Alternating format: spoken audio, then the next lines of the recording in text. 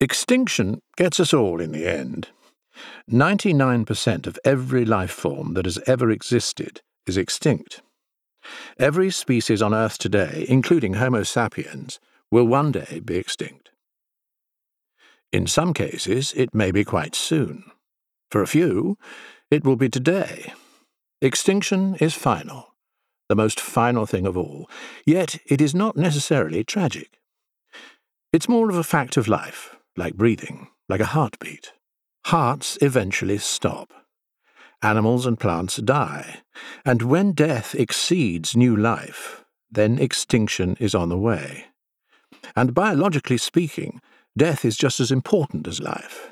Endings are also beginnings. We move on. Life moves on. The tragedy lies more in what we have done to extinction. It was a natural process that we have made unnatural. We have pushed the evolutionary accelerator and maximized the revs. Extinction is out of control.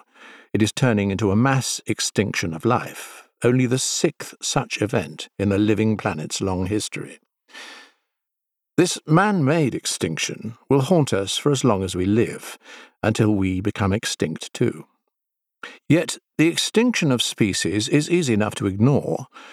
Only occasionally does an example hit the headlines, such as the apparent extinction of the Baiji or Yangtze river dolphin in 2007, newsworthy as the first species of the world's megafauna to die out for decades.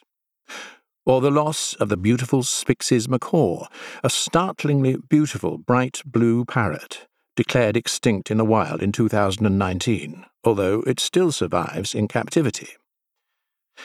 But how many of us know about the coupray, or Cambodian forest ox, last seen about 1970, or Schomburgk's deer, all shot to death by 1932 for their magnificent antlers, or the Christmas Island forest skink, gobbled up by an introduced snake and all gone by 2021.